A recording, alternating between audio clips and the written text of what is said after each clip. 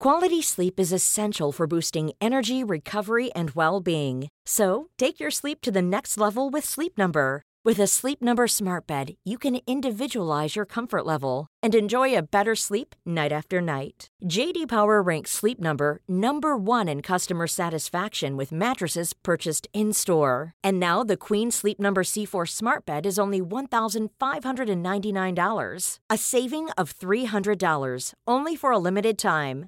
For J.D. Power 2023 award information, visit jdpower.com/awards. Only at Sleep Number stores or sleepnumber.com. Hello, this is Simon Brew. I'm the editor of Film Stories magazine, and a very warm welcome to the Film Stories podcast. Sorry about that. I literally had to fly in from outer space. Come with me. And I show you how deep the rabbit hole goes. And movies that had stories. That the story just sucks them in. This is just the beginning. Stories. We would be honored if you would join us.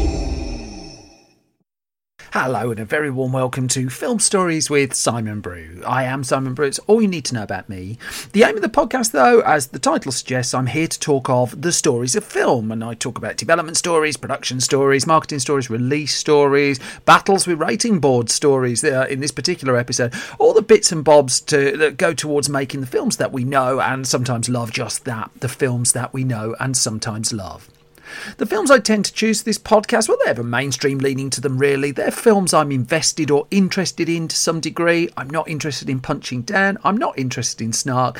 If anything, this podcast is just a celebration of the fact that it's really hard to make a film, and I just want to acknowledge, really, the people who managed to do that. Without further ado, then, I'm going to go into the first of the two films I'm going to talk about in this episode of the podcast. As always, I'm going to play you a clip, and then we'll come to the story the other side of this. I need to get to Elysium. Whoever has this has the power to override their whole system. Hey, bring down the bone saw! This ain't gonna kill me.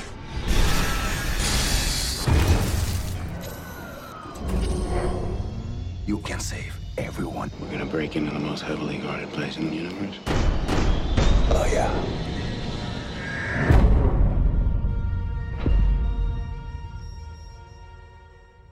That then is a clip from 2013's Elysium, written and directed by Neil Blomkamp, starring Matt Damon, Jodie Foster, Sharlto Copley. They're in the three lead roles of the movie. But whilst the film came out in 2013, well, the origins go back nearly a decade before. But for the purposes of this story, it was actually the year 2009 when Neil Blomkamp, after a career, after huge success with commercials and such like, announced himself as a big new talent in science fiction cinema. With the backing of Peter Jackson, he made the film District 9. That was released in 2009. And not only did it turn into a significant box office hit around the world, it also attracted the interest of the Academy Awards, being nominated for Best Picture. Not bad for a first feature film. The question facing Blomkamp then is, what on earth do you do next? And the answer, well, according to the August the 2nd, 2013 issue of Entertainment Weekly magazine, the answer to that question lay back in 2005. Back then, Blomkamp was an in-demand director of commercials, and he was making an ad for Nike in San Diego.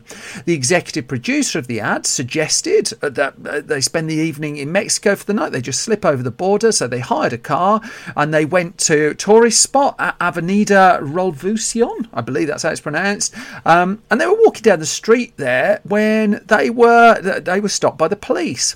A police officer took their passports, threw the pair into a police car, and started driving Blomkamp and his executive producer out of the city. And it was the resourceful executive producer, who's not named in this story, who dug into the petty cash stash that he'd brought along with him. And so for half an hour, as the story goes, he kept pushing money through the grille of the police car that separated the police officer from his, reluctant passengers in the back. Let's go that way.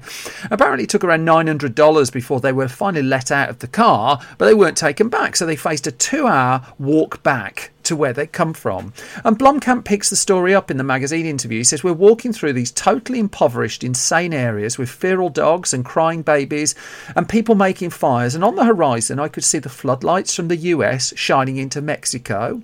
And there were multiple Black Hawks flying the perimeter. And it was like science fiction on Earth.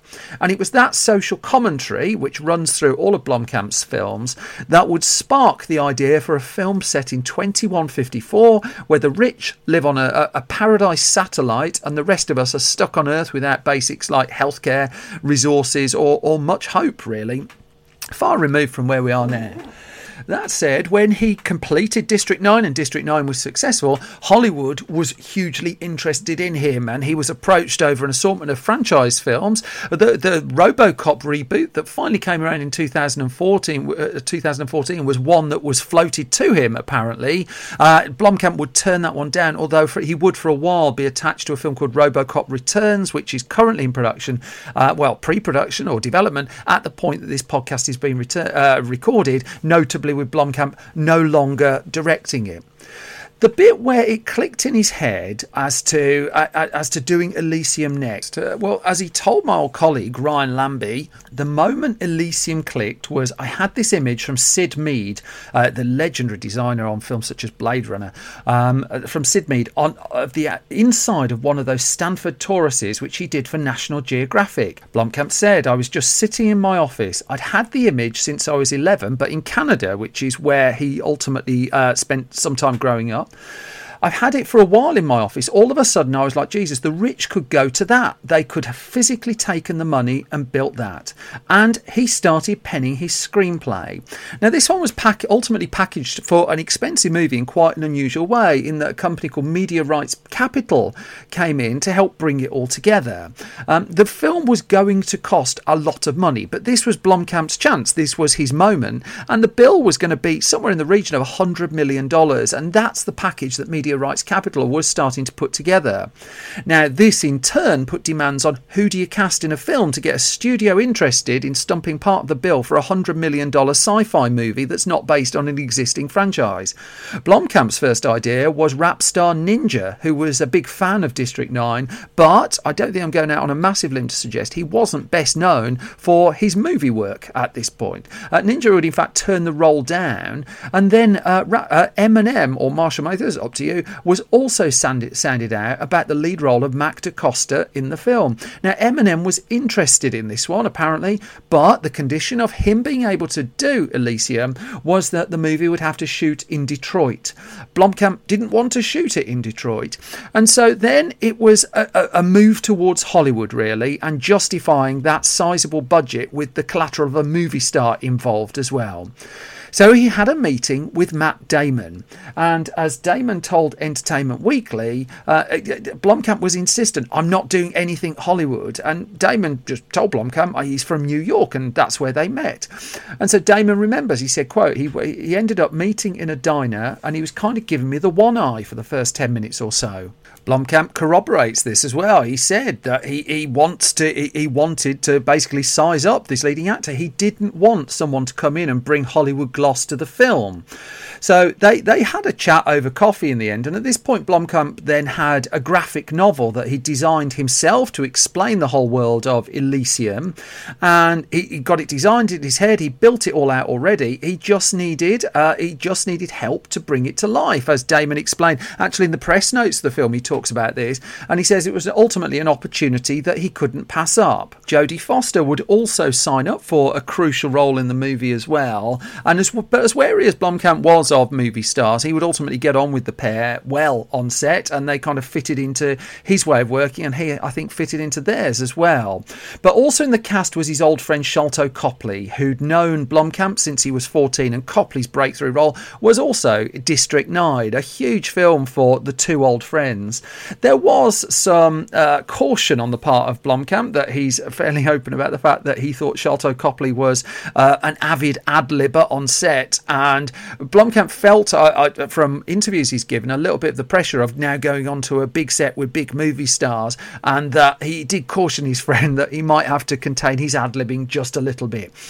However, I've jumped a little bit ahead because now we're at the start of 2011, and this is the point where Blomkamp was ready to do a deal to make the movie, where the Media Rights Capital Company had got the package together, the stars were in, the script was in, the design was in, Blomkamp had his presentation and his storyboards that he could take around.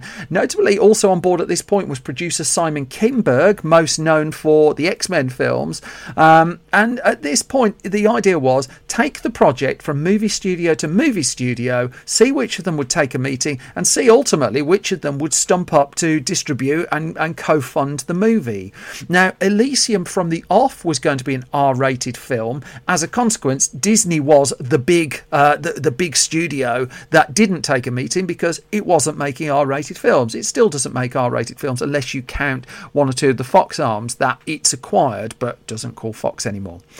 So, as part and parcel of the pitch, Blomkamp came in, did a storyboard presentation, and it was of interest to the studios. But Sony, who distributed District 9, quickly emerged as the favourite, and there was a chat then being had over Universal coming in to co-fund a film of that size. But this was a point where Sony was taking swings and was willing to take risks. It was backing films like The Other Guys. That wasn't cheap. It was backing Roland Emmerich's 2012. That wasn't cheap. And it was interested in Elysium, and Blomkamp was happy at the idea of working with Sony again. Now, it should be said, I should acknowledge as well, Media Rights Capital had actually done a deal with Blomkamp for 2 films, that Elysium was going to be the first, and then it agreed that it would get Chappie, his follow-up film, made. Now, Chappie wasn't part of the deal with that Sony inked with Media Rights Capital for Elysium, but the studio would indeed go on to distribute that movie as well. I've got a lot of time for that film, and I'll talk about that in a future podcast.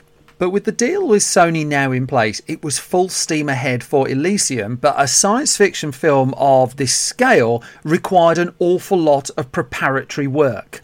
Not least for its actors. That one of the drawings that Blomkamp had done in part of his design of the film, he provided all of the actors with pictures of their characters, and Matt Damon would talk about this. He said that nobody had ever done that for him before, and Blomkamp handed Damon a picture of the character that he was going to play with his shirt off, and so Damon went to his trainer and said, "Make me look like that," and that was the prep work that Damon was having to do for the film. The technical side of it, which is brilliantly grubby throughout the film, again, Blomkamp had strong ideas on the look of the droids and the look of the weapons that were going to be used in the film, and he briefed the artists at Weta who were undertaking that work. He'd worked with them before on District 9. Joe Dunkley was the special makeup, costume and props person on the film, and one of the big challenges for him was the Hulk suit, that Matt Damon wears throughout the film. And this took, he recalls, 8 months of research and development and over 70 different revisions before they settled on a design for the suit that Damon was going to have to wear. Damon was dreading it from one or two of the conversations he had around the time of the release, that it looked really heavy, it looked really cumbersome, but actually it was so well designed that it was really lightweight, and he realised, a quote that he gave, he could do a cartwheel in it that apparently weighed just 25 pounds, and given the heft, just the heft of the look of the thing, I think that's some achievement, really.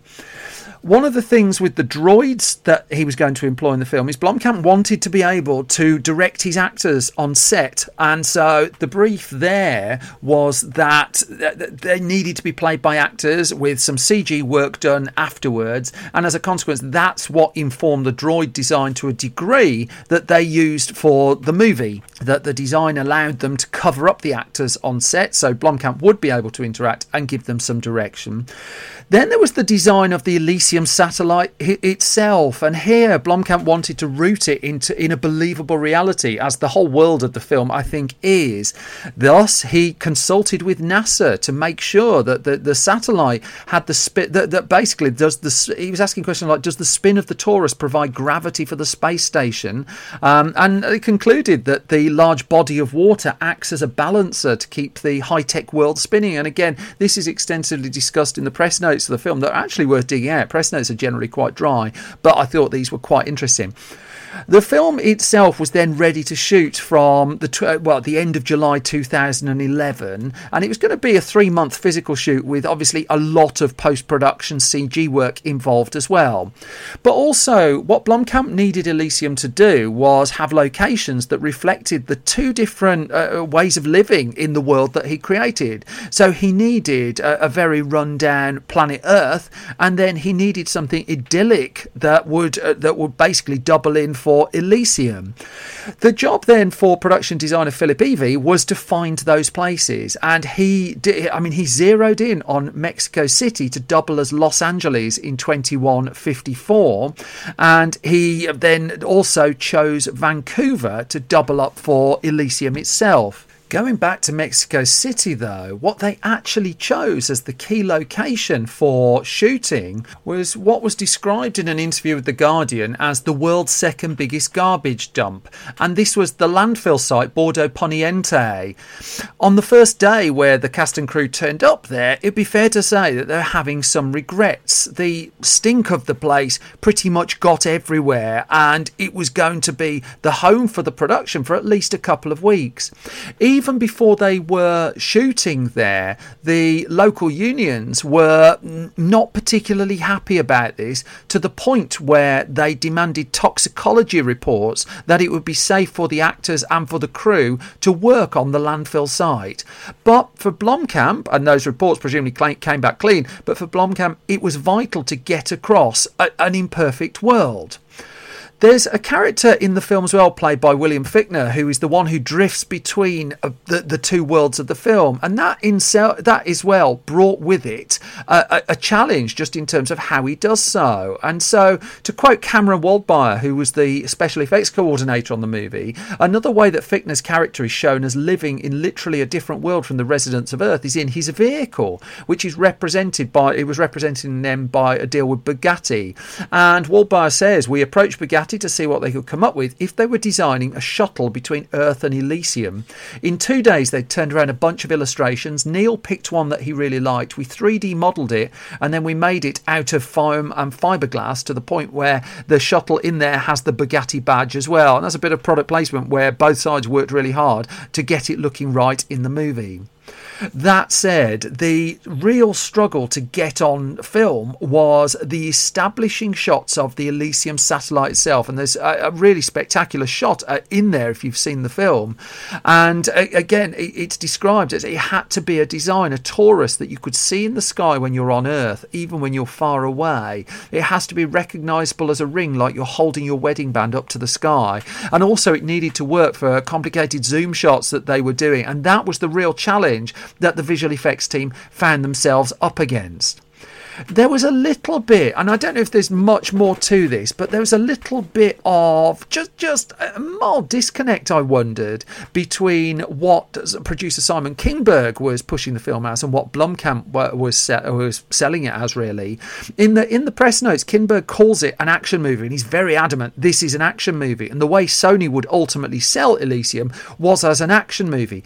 But Blomkamp, whilst acknowledging the action in the film, and he's not shy of action and enjoys action movies, he's talked about that, he was keen to play up the fact that this was a film that had something to say as well. It was a serious stuff. It was also a multicultural film as well, which is why you get multiple languages spoken within the movie itself. But it was a film very much with plenty to say, and Blomkamp was very keen to make sure that was woven into the fabric of the movie. I should note too that one of the people he employed on the film was one of the people who was responsible for it starting in the first place. The great Sid Mead came in and did some design work on the film, and lots of things were going right on him. But Blomkamp would later admit that he innately knew with this one it wasn't quite working. We'll come to that in a minute, but filming wrapped up in September of 2011, and the plan originally had been to release the film at the end of 2012. Then it got pushed back to March of 2013, and Sony in the end moved it to August 2013. And that was at a point where an August release wasn't a death nail or anything like that, but that was certainly moving it out of the highest profile parts of the summer season. It would be the year after that Guardians of the Galaxy would come out in a similar release slot and just transform expectations of what an August release could do. But then this was a big science fiction movie from a big movie studio. And again, I come back to the point that it wasn't clinging on to the coattails of a franchise or anything like that. This was a legitimate gamble. The film, by the time it had completed and wrapped up, cost in the end a little more than estimated at $115 million. And it was released in the US on August the 9th in the end. And the initial wave of reviews, they were positive, but there was a kind of a feeling that this is a good film, but it's not as good as District 9. And that's something that Blomkamp would, I think, probably share, as again, I'm going to come to just in a second. That said, Elysium proved to be a box office success. It wasn't a juggernaut, but again, considering the kind of film it was, and it was an R-rated movie too in the US, to open with 29.8 million at the box office in a competitive weekend, that was not shabby at all. That in second place, the comedy We're the Millers opened with 26 million. Planes, crikey, remember that, opened with 22 million. Percy Jackson's Sea of Monsters opened with 14 million. There were 4 films opening that weekend in the US with grossing over $10 million. Also, Two Guns, there's an underrated movie that had held over from the year the week before, and it picked up another $11 million. It was a really, really competitive weekend, and Elysium held its own. It would go on in the US actually to do $93 million, and overseas it would add $193 million for a worldwide take of 286, and that was profitable. In fact, it's proved to be a good catalogue seller on disc and download now, presumably for Sony, on DVD and Blu-ray, but also now there's a 4K version of the film that's coming out on disc in 2021. So it's one that the studio is happy to go back to. For Blomkamp, he went straight on to making the film Chappie with Sharlto Copley in South Africa. But also he would say in an interview with Uproxx, I think he was the most candid about it, that he wasn't ultimately that keen on the film in comparison to others that he'd done. In that interview with Uproxx, he's candid about the fact that he wasn't rushed into a film. There wasn't the pressure to it. He wanted to do this one. And he says, any frustration I feel with Elysium is with myself. I think I'm lucky, at least for this phase of my career. I'm lucky in the sense that I didn't feel a lot of pressures I think other directors feel. I didn't have District 9 be successful and then have Elysium be not successful and then beat myself up over it because of how the audience perceives them.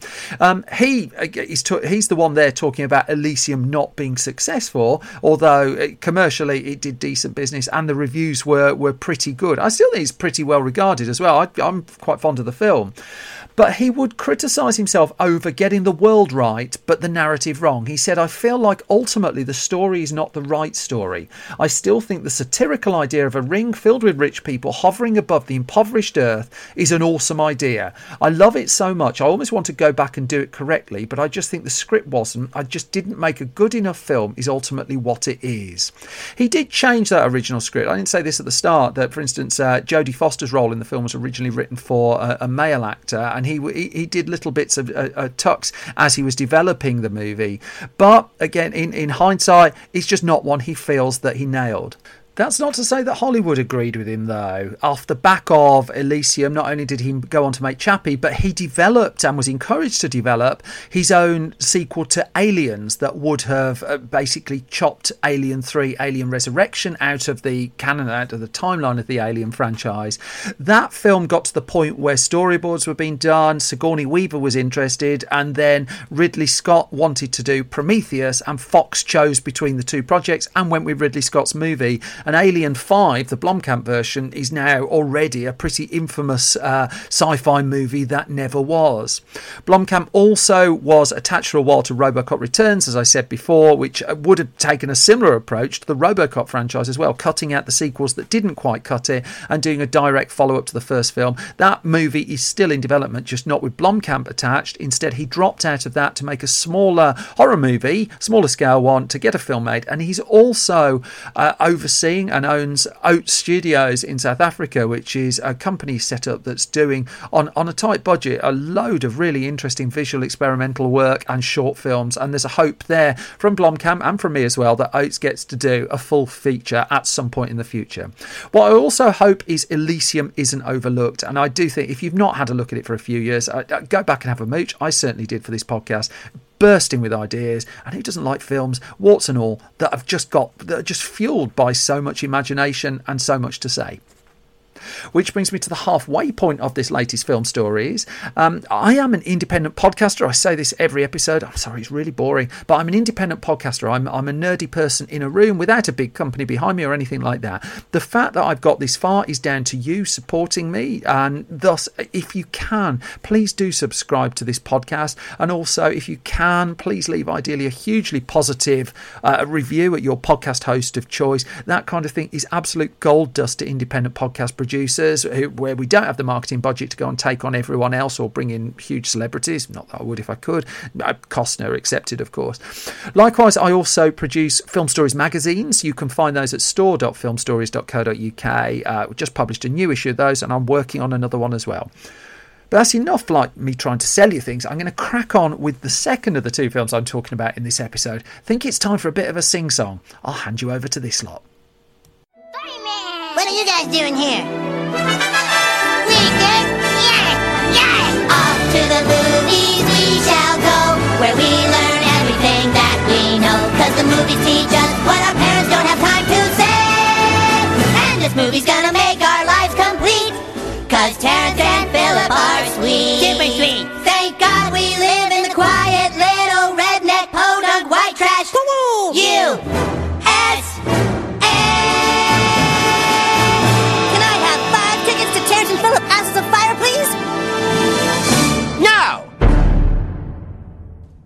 That then is the end of the opening number of 1999 South Park, Bigger, Longer and Uncut, directed by Trey Parker, written by Parker, Matt Stone and Pam Brady. Parker and Stone lead the voice cast along with Mary Kay Bergman and Isaac Hayes in there as well. Now, the thing with this podcast is I try and make it, well, family friendly. Let's go with that. I try and go about 12A rating. This one's going to be trickier, but I'm going to give it a go. So, when South Park became a sensation on the small screen, it didn't take long for, and that was towards the end of the 1990s, it didn't take long for Hollywood to smell money.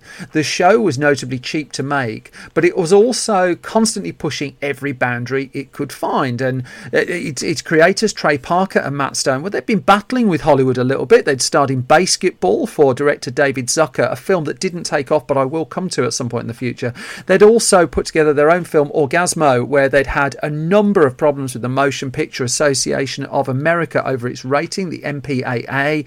Again, I'm coming back to that shortly, because boy, did they get some payback there.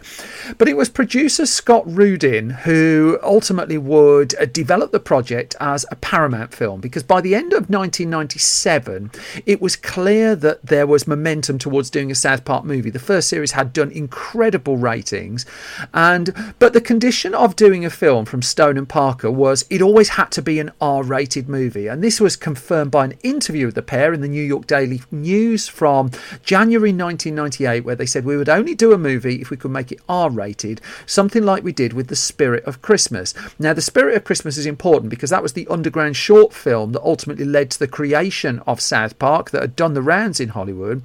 And as Stone and Parker added, the Beavis and Butthead movie was just a movie-length version of the TV show. We'd want something different than that. Now, Paramount was keen to get involved with this one, but it would be fair to say it was quite nervous about the film. After all, the South Park TV show was happy to push as many boundaries as it could, and it was almost a certainty that the film would do so as well. TV Guide, in reporting the fact that the film was going ahead in April 1998, posed the question if Wednesday's episode resolving the Who's Cartman's father cliffhanger could feature stuff like a hermaphrodite impregnating people at drunken barn dances and local townsfolk teaming up to cannibalize down on his luck actor Eric Roberts, how tasteless could the movie get?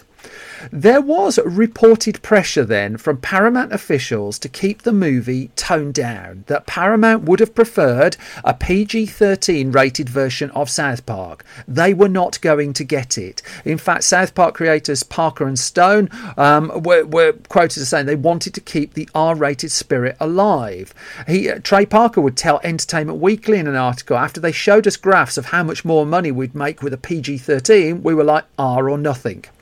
So, in early 1998, the pair signed a deal with Comedy Central, and part and parcel of that was it got them a slice of the merchandise from South Park, it got them deals to make more episodes of the show, and also the film was wrapped in there too. And they wanted to go back to that Spirit of Christmas short for the touch point as to how they wanted to approach the film, but also their residual unhappiness with the MPAA over its treatment of the film Orgasmo was going to form part of the film. As Stone would say, we aren't trying to make a film that offends anybody, except we're trying to offend the MPAA.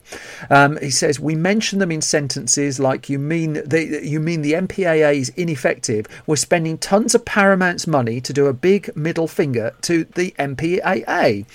Now, the deal was struck that as part and parcel of the way the rights were split on South Park, Warner Brothers would be distributing the film overseas. Paramount would have the US distribution and thus would be overseeing the production of the film nominally. But Parker and Stone would then set off to write the movie at the same time that they were making the latest series of the TV show. This was an incredibly intense schedule, but they went for it. They kind of figured if this was their moment, this is going to be the only chance they get to do a film, they may as well burn everything as they could, and they wanted a musical. So they wrote a musical, and they wrote a musical that didn't hold back. And in fact, the pair would go on to do The Book of Mormon, one of the more successful musicals of recent times. But their first high-profile taste of the genre was the South Park movie. So by June of 1998, the script for the film was in a place where it could go forward. In that summer, it went to Paramount, and at that stage, the plan was to follow the animation style of the TV show, and as a consequence, it wouldn't take that long to turn the film around. They would use 3D animation techniques and computer work for the ultimate final movie. But they were following the path that they'd kind of set themselves thus far. So the making of the film was intense. I come back to that point, that by the fact that they were juggling so much at once, it was a period that they've said in subsequent interviews that they can barely recall. Production was underway on the film, and this is for an animated movie, less than a year before it would appear in cinemas. It started in autumn of 1998, and at that stage the plan was reportedly to release the film in February 1999. That then moved to April 1999, and eventually the release of the film would be pushed to July of the same year, where it would go toe to toe with Wild Wild West. I'll be letting you know how it got on there in a little bit. In all, for 6 months really, alongside the TV show, the movie team was working in a different part of the production facility and was pushing their way through it. There was a lot of back and forth still to come, but they were able to realise the film relatively quickly. The title was announced as Bigger, Longer and Uncut. There'd been some dispute over whether it was originally going to be called All Hell Breaks Loose, but the name was sorted. The film was going forward, but the creatives were suffering. And Trey Parker talked in an interview with Playboy in the end. He said, the hardest time for me was a period from about April of last year until the movie came out. We were way overworked doing the series and the movie at the same time, but more important, it was the most stressed out that I've ever been, because that's when all the critics started saying South Park is over, the ratings are down, it's over. And this is important to note, that at the point after the first series of the show, there was a decline for South Park. There was a backlash against Parker and Stone. And so, as Parker would say in that interview, they were saying, oh, they're making a movie, but the show's over, the movie's going to suck, who cares? And he said, I'd like to say it didn't bother me, F the press and everything, but I can't. It was hard because we knew this movie had better clucking rock. Let's go with that, eh? And so they ended up, it goes back to the point, they ended up approaching the movie as if it was the last thing they'd do. That there was a feeling of, they're in their late 20s at this point, and there's a feeling of this might be on the downturn. Nonetheless, the film was completed to a point where it could be submitted to the Motion Picture Association of America. Sit down, chums, this one's a bit of a tale. Because right throughout production, it was clear that a battle was going to come to get an R rating for the movie. Now, this is important. If you're not familiar with the American rating system, an R rating means restricted, and it means anyone under the age of 17 needs to go with an adult. The next rating up is NC-17, and what that means is anyone under the age of 17 is just simply not allowed to go in. In the UK we have the 18 certificate, which does pretty similar work, but different to here. The major the major cinema chains in the US will not show NC-17 movies. In the late 90s, video shops, remember those, would the big video shops would not stock NC-17 movies. As a consequence, it was crucial to Paramount that the very least this would be an R rating. And to give you an idea of just how willing they were to push the MPAA's buttons, there is a reported restriction that a film instantly gets an NC-17 rating. And I couldn't corroborate this, but it doesn't sound a million miles off. An NC-17 rating, if it uses 400 swear words, and thus South Park Bigger, Longer and Uncut uses 399. But the full extent of the battle between Parker, Stone and the Motion Picture Association of America was laid a little bit bare, really, in another Entertainment Weekly article, which I've got here. Here's the magazine from its July the 9th, 1999 issue. And Stone told Entertainment Weekly that after a while we'd try to get anything we could past the MPAA, and that really hissed off Paramount. Again, I'm just making the language a little bit more family friendly because I just think it's funnier that way. It got to a point where, and I've not read this, but I've read reports of it, an 11-page memo was produced by producer Scott Rudin, who was really fighting hard for Parker and Stone to get what they wanted. But he produced an 11-page memo following negotiations between the Motion Picture Association of America and an executive at Paramount, because the MPAA in the end screened the film. I've seen it written as 6 or 7 times, and on each occasion it came back with an NC-17 rating, apart from the last one. But the cuts detailed in the 11-page memo go quite forensic into some of the stuff they had to do.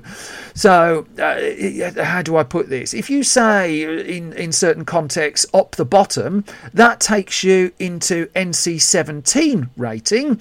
But calling a religious figure the biggest bitch of them all, well, they're quite happy with that as long as they're not involved in any sexual practice, and that gets you an R.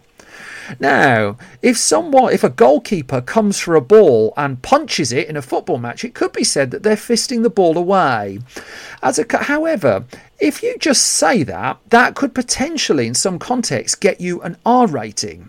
However, if you then explain one particular context that's not related to a goalkeeper coming for a cross and punching it away, and you explain that other context in detail, that instantly gets you an NC-17. That's what it says in this memo. There was a further discussion in the memo. Let's just say this one involved a Venn diagram featuring ping pong balls and a female orifice. I think there's no cleaner way to say that. And so, as Paramount explained in the memo, the ping pong balls are supposed to look like they're coming from her bits and pieces, but she stands up and you know it's now she's holding a paddle. And apparently the rep from the MPAA said that helps. Oh, right, okay, so she's just playing table tennis then. Now, Matt Stone talked about this a bit more when a copy of the memo popped up. A different memo that he'd sent to the ratings board popped up online in 2006. And I'll read you as much of this as I can get away with. And he says, here is our new cut. So this is Stone writing to the ratings board. Here is our new cut of the South Park movie to submit to the MPAA. This is Stone writing to Paramount, of course. I wanted to tell you exactly what notes we did and did not address. So, one, we left in both the aforementioned goalkeeper punching and there's no way around this, rim job references in the counsellor's office scene. We did cut the word hole from asshole as per our conversation. Number two, we've cut out the idea a significant religious figure has entertained me in the rear end so many times. That's gone. He explained. Number three, although it's not animated yet, we put a new storyboard in for clarification in the scene with Saddam Hussein's penis. The intent now is you never see his real one. He is in fact using dildos both times. If you get the impression from this that there were hostilities between Paramount and the filmmakers, then you get a bonus point, because we're coming to that in a second. So there's the shot in the film where a ping pong ball comes out of, Winona Ryder. There's no way of not saying it. And the clarification is in the memo that there is a paddle that is being used in that sequence now. We took out the only reference to something sucking backside in the film. It was in the counsellor's office and we took it out. And number six, we left in the scenes with Cartman's mum and the horse as per our conversation. This is one joke we really want to fight for, and it just signs it off beautifully. We call with any questions, Matt. Going back to the 11-page document then that did go to the MPAA, producer Scott Rudin described that document as hilarious. And in fact, in the Entertainment Weekly article I was talking about before, Matt Stone said, hands down, the MPAA made our movie much more graphic and subversive. We should send a thank you letter to Jack Valenti. Our movie's funnier because of him. Now, Jack Valenti was the infamous president and CEO of the Motion Picture Association of America, and he was not a happy man. He is also quoted in the same Entertainment Weekly article, and he says of the two filmmakers, those two hairballs don't know what they're talking about. They're trashing us to get attention for their film, and guess what? They have brilliantly succeeded. And in relation to the back and forth that happened between Paramount and the MPAA, he said, these negotiations go on all the time. A filmmaker has a right to know why he got a rating, and he's got a right to say, I'm going to adjust my film to get a less severe rating. Now, this goes to something that Parker and Stone had a real problem with, because when they made Orgasmo and submitted it to the MPAA and asked for clarification as to why, so they could cut it and get an R rating, they were just given vague sexual content, and that was it. What they discovered when they weren't independent filmmakers and were now part of a studio is they got a detailed breakdown of what they needed to cut, and they were disgusted by this, that independent filmmakers were, in their view, treated so poorly by the MPAA, but when you're a big studio and part of the Hollywood ecosystem, oh well, that's fine, you get a full explanation. This did not go down particularly well. In fact, it was getting to the point where apparently as the different cuts went back from Stone and Parker to the ratings board, they were putting bits and bobs in just to get on their goat as well. And this all went backwards and forwards, backwards and forwards, backwards and forwards, right up until 2 weeks before the film's release, when it still was stuck with this NC-17 rating. And that's when Parker and Stone unleashed producer Scott Rudin. Now, Rudin is a producer, and there's several accounts of this, who said to have quite a volcanic approach from time to time. Again, let's go with that. As a consequence, the filmmakers spoke to him. Rudin unleashed his passionate belief that the film should be an R rating. Let's go with that. To executives at Paramount, and Rudin had delivered so many hits for the studio, he had real cachet with them as well. Paramount thus unleashed on the MPAA. The MPAA ultimately relented and gave South Park its R rating. Jack Valenti would ultimately say it was his biggest regret in office that he didn't give the film an NC-17. And in the aftermath of South Park Bigger, Longer and Uncut's release, the MPAA would begin to add explanations of its decisions as part of its ratings. While the battle was going on, there was another battle going on at the same time between the filmmakers and Paramount Pictures. To say there was a disconnect, that would not be an understatement. That Paramount put together an original trailer for the original trailer for the film that Trey Parker and Matt Stone absolutely hated, to the point where when they were sent it, they smashed the videotape up and told the production team, basically, you can't have it. This one's not working. Because what was also going on in the background of all of this is Stone and Parker knew really that they needed a hit film, or they certainly wanted a hit film. It came at the point where the ratings for the show were going down, but also the two movies that they made just hadn't broken through, and they wanted this one to hit, and they went backwards and forwards with the studio over how to promote the film, over how to push the film, and well, it's just that the relationship took an absolute battering. In fact, Stone was quite sanguine about this in that Entertainment Weekly article. He says, "We hate Paramount. People are telling us we're torching our relationship with them. The fact is, if the movie does well, we'll be their best friends. If it doesn't, they'll hate us anyway." It got to the point with the promotion of the film where Parker and Stone were clear how they wanted to push the movie, and Matt Stone would write a memo that he sent to lots of departments of within Paramount Pictures entitled "A Formula for Success," and it said cooperation plus you doing nothing equals success, and that's what they faxed to everyone. As Stone would say, we were humongous dicks about it, just humongous. They threatened to sue us, and so this was in a Playboy interview, and Parker explained that the reason they were threatened with litigation was they took quote, "They took the songs from the movie and did a video, and because it was for MTV, they cut all the R-rated parts out and edited it into this horrible little medley. All the funny it was gone, and you watched it and you're like, what the fuck is this? But it was being made in our studio, so we just took away the tape." And Stone said their people worked 24 hours a day all weekend to get it to MTV on Monday so MTV could put it on the air on Wednesday. So I put the tape in the trunk of my car and went home. This did not go down very well at all.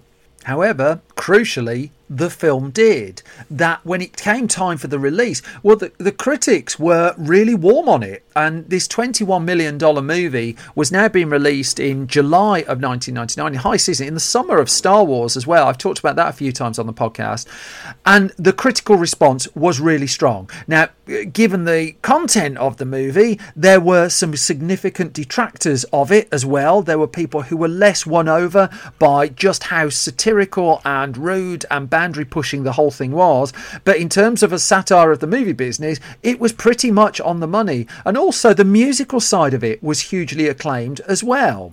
The film would enter the Guinness Book of World Records in 2001 as the film to have the most profanity ever used in an animated film. It was counted up as 399 instances, and when it landed at the box office on July the 2nd, 1999, South Park Bigger, Longer and Uncut opened with, $11 million at the box office. So it opened in fourth place on that weekend, but it was up against some hefty stuff. Wild Wild West, which I've covered before on this podcast, opened in the top slot.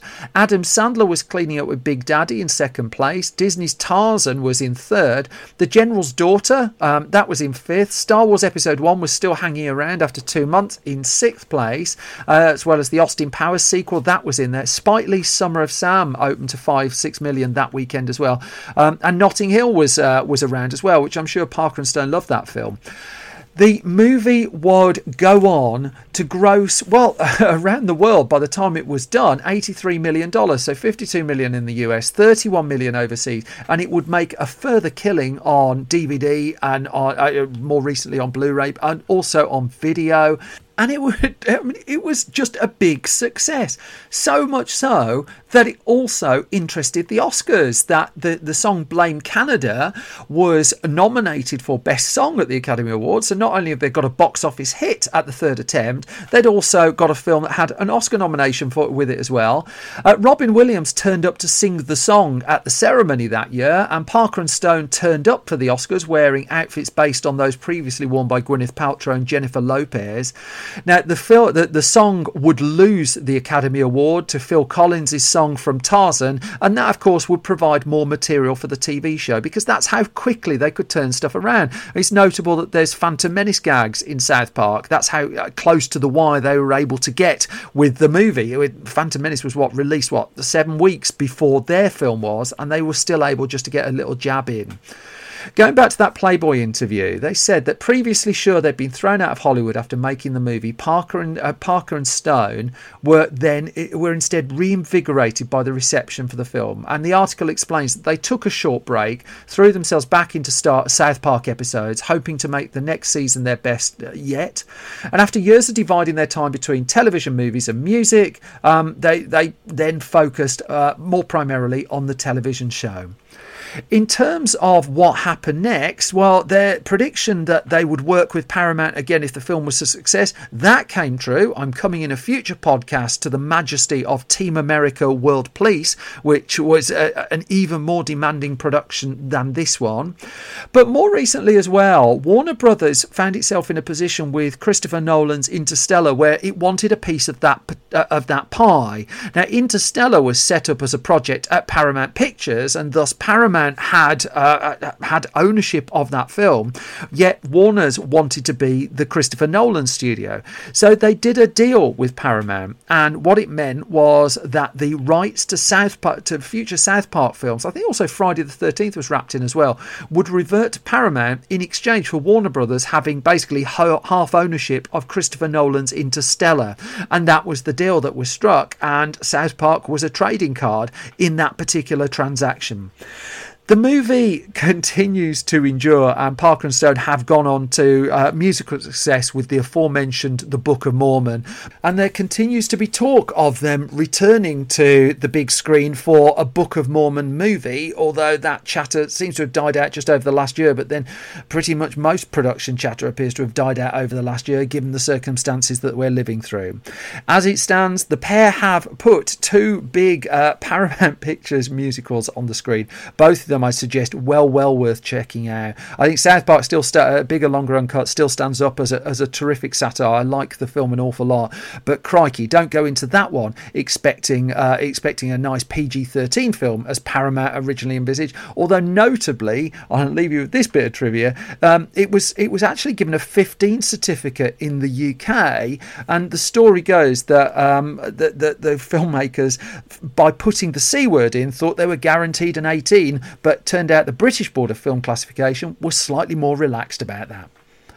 Which brings me to the end of this latest episode of Film Stories. Thank you, as always, for listening. You can find more from me waffling away on Twitter at Simon Brew. On the entire Film Stories project is on Twitter at Film Stories Pod. You can buy our latest print magazine, store.filmstories.co.uk. The filmstories.co.uk website, meanwhile, is where you'll find every weekday loads of news stories, loads of features. They're all waiting for you there. We're on YouTube at youtube.com/filmstories, and you'll find us hiding away on Facebook as well. Facebook.com/filmstoriesonline. Most important thing, though, is particularly in these times, you all stay safe and well. Thank you for your time. Thank you for your eardrums, and I'll be back soon with another bunch of film stories. Bye bye.